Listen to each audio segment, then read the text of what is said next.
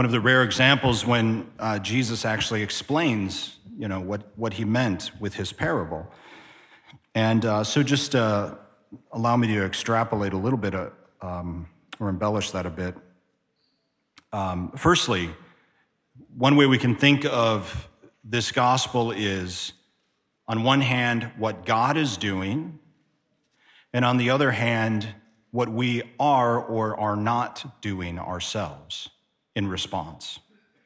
So the first movement to understand here in this symphony is, what is God doing? He's using the parable of a sower who's taken all the seed and just, in one sense, he's being lavish with the seed because he's throwing it everywhere, even on bad soil, right? Even on a path, even on places you would never expect anything to grow. But also, in a sense, he's being kind of wasteful because you're not going to bear fruit there. So to even sow seed in that place is kind of worthless, but he still does it, even though there's little expectation. What I think the Lord is trying to get across to us is he is so lavish and even wasteful with his grace that everyone has access to it. There's not a single person who is untouched by God's grace, but also there's not a single person who hasn't already been given what they need by God to find truth, to find happiness, to find joy, to find him. Everyone has been given what they need. So the Lord is lavish, even wasteful with what he gives, because for him, it's worth the risk, the chance, the slightest chance that it might bear fruit, even though it looks as though it's impossible. So our response then, and this is what he says, what happens is, according to the parable, is essentially the heart of the one who receives it is not always properly disposed. It's like some hearts are sown on a path. Some hearts are like a path, rather. Some are like rocky ground, and some are, have all kinds of thorns growing up around them. And then lastly, some hearts are rich soil.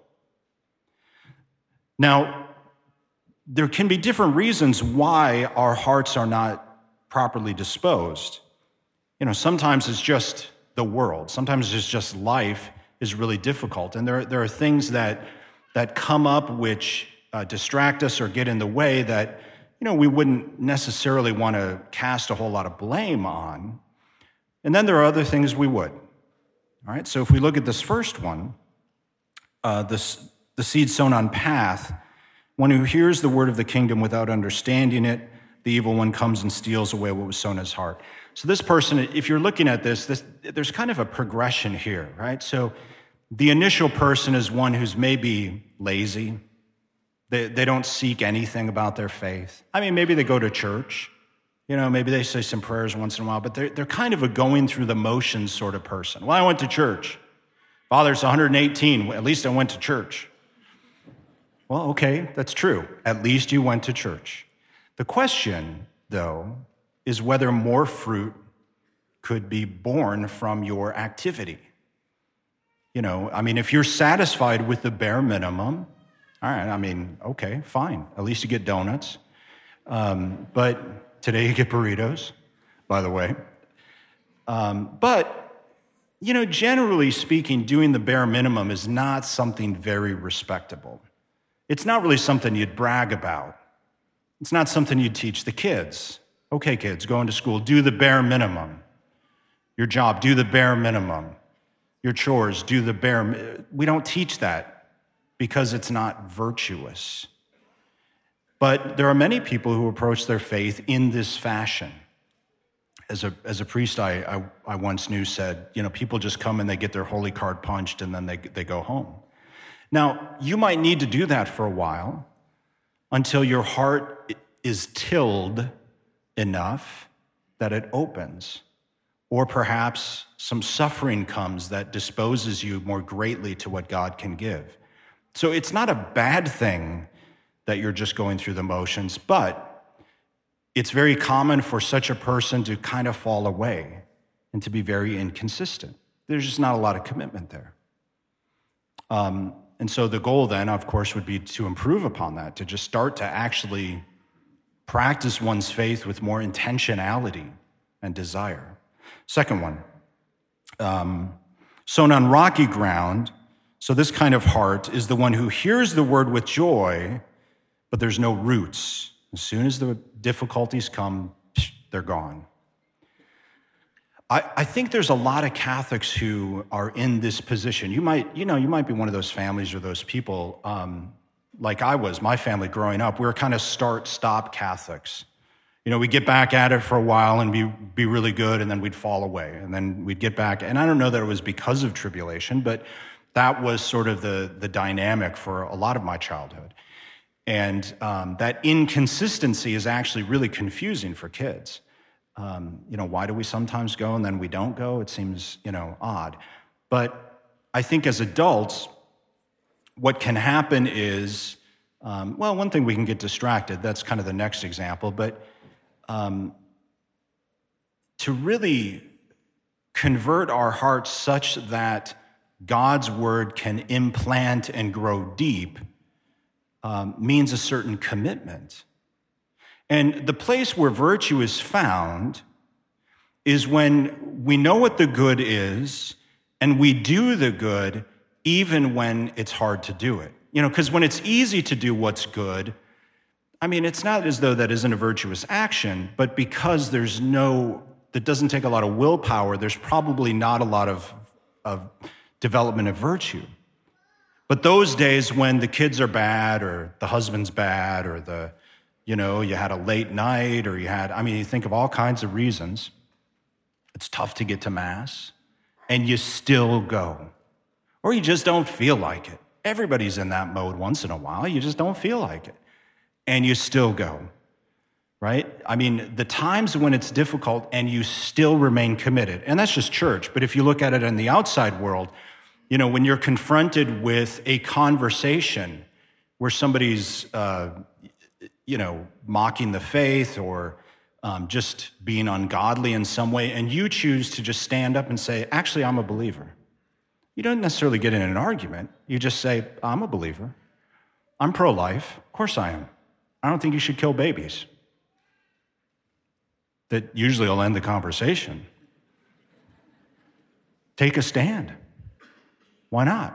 Life's way too short not to take a stand. Stop being afraid. Now, prudence, yes, prudence. Don't take a stand every single time. But there are times when it's important. And it's important to suffer something that might come from that. Virtue is built there as well. Okay. Then the last negative is seed sown among thorns, the one who hears the word, but then either worldly anxiety or worldly stuff, gets in the way. And this is, I think, a very, very common thing that we generally face, especially people who tend to come to Mass as you do fairly regularly, is that there's other things that get in the way, right? There's other pursuits, there's other interests, or let's start with anxiety. And let's separate this from the very real emotional even pathologies that some people really struggle with anxiety. Just sort of your common everyday anxiety. We get too wrapped up in fear about whatever. And that could be anything from the world to politics to the economy to the gas price. It could be anything. Your kids, your whatever. And what happens is when we start to focus on all of this fear, it can become all-consuming. But spiritually, what happens is we stop trusting that God is in charge. And that's where it becomes a problem, right? Anxiety springs up when we stop trusting God that he's in charge and that we just got to trust the way that he's moving things. And secondly, it springs up because we think we can do more than we can actually do, but we recognize our futility, and then you have that tension within the self. That can get in the way. And then the stuff can just get in the way. The pursuits, the world, the things. Jesus talks about this all the time, about how good things can take the place of a greater thing. So the things we have, we should not look at and say, oh, that's bad. It's a thing. It's non-moral.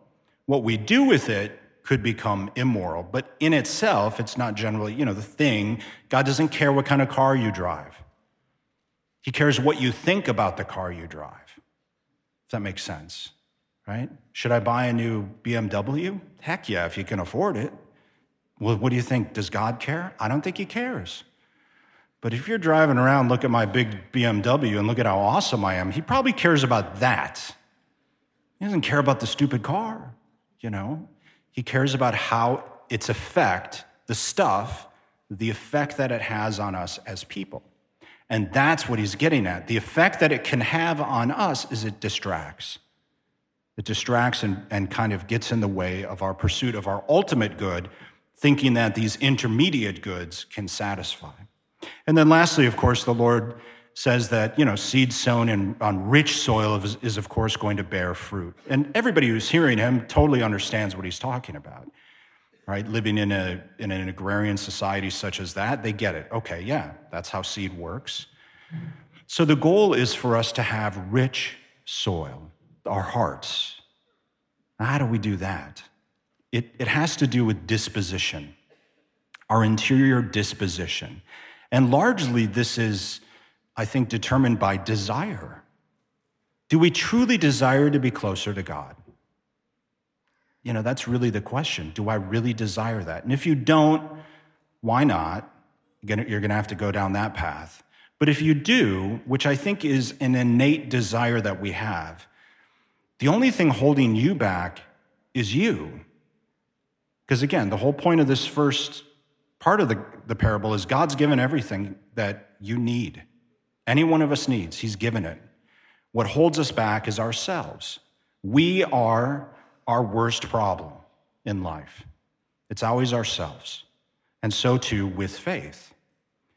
And one of the things I invite you to do then is, every time we're doing something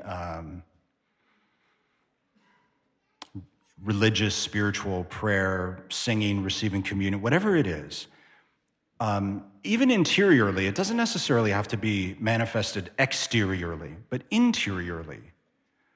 Have a bit of a conversation with the Lord. So as you're coming forward to receive communion, we just kind of do it, we go through the motions, but actually have a conversation where you're saying to the Lord, Lord, I'm opening my heart to you. Give me what I need for the week or the day or the hour or, whatever it is. Have this conversation. Be intentional about what you do. I've told the men at men's group, I can't stand it when I say something like, the Lord be with you, and I hear a bunch of these men. Like, look, I get it. You maybe don't all like to sing, but you can talk. So I expect the men to respond. Let's try that, men. The Lord be with you. Nah, it's a little better. The Lord be with you. Yeah, like firm, not yelling, but firm, right? Teach the kids and I think the ladies, do you like to hear that from the men, that kind of thing? Yeah, that kind of intentionality. Like, it's not like we're at a pep rally, but so the intentionality matters because the more we can manifest something, the more that it does kind of open us up. It just does. And sometimes that can be hard to do, to be vulnerable with the people we love and especially with God.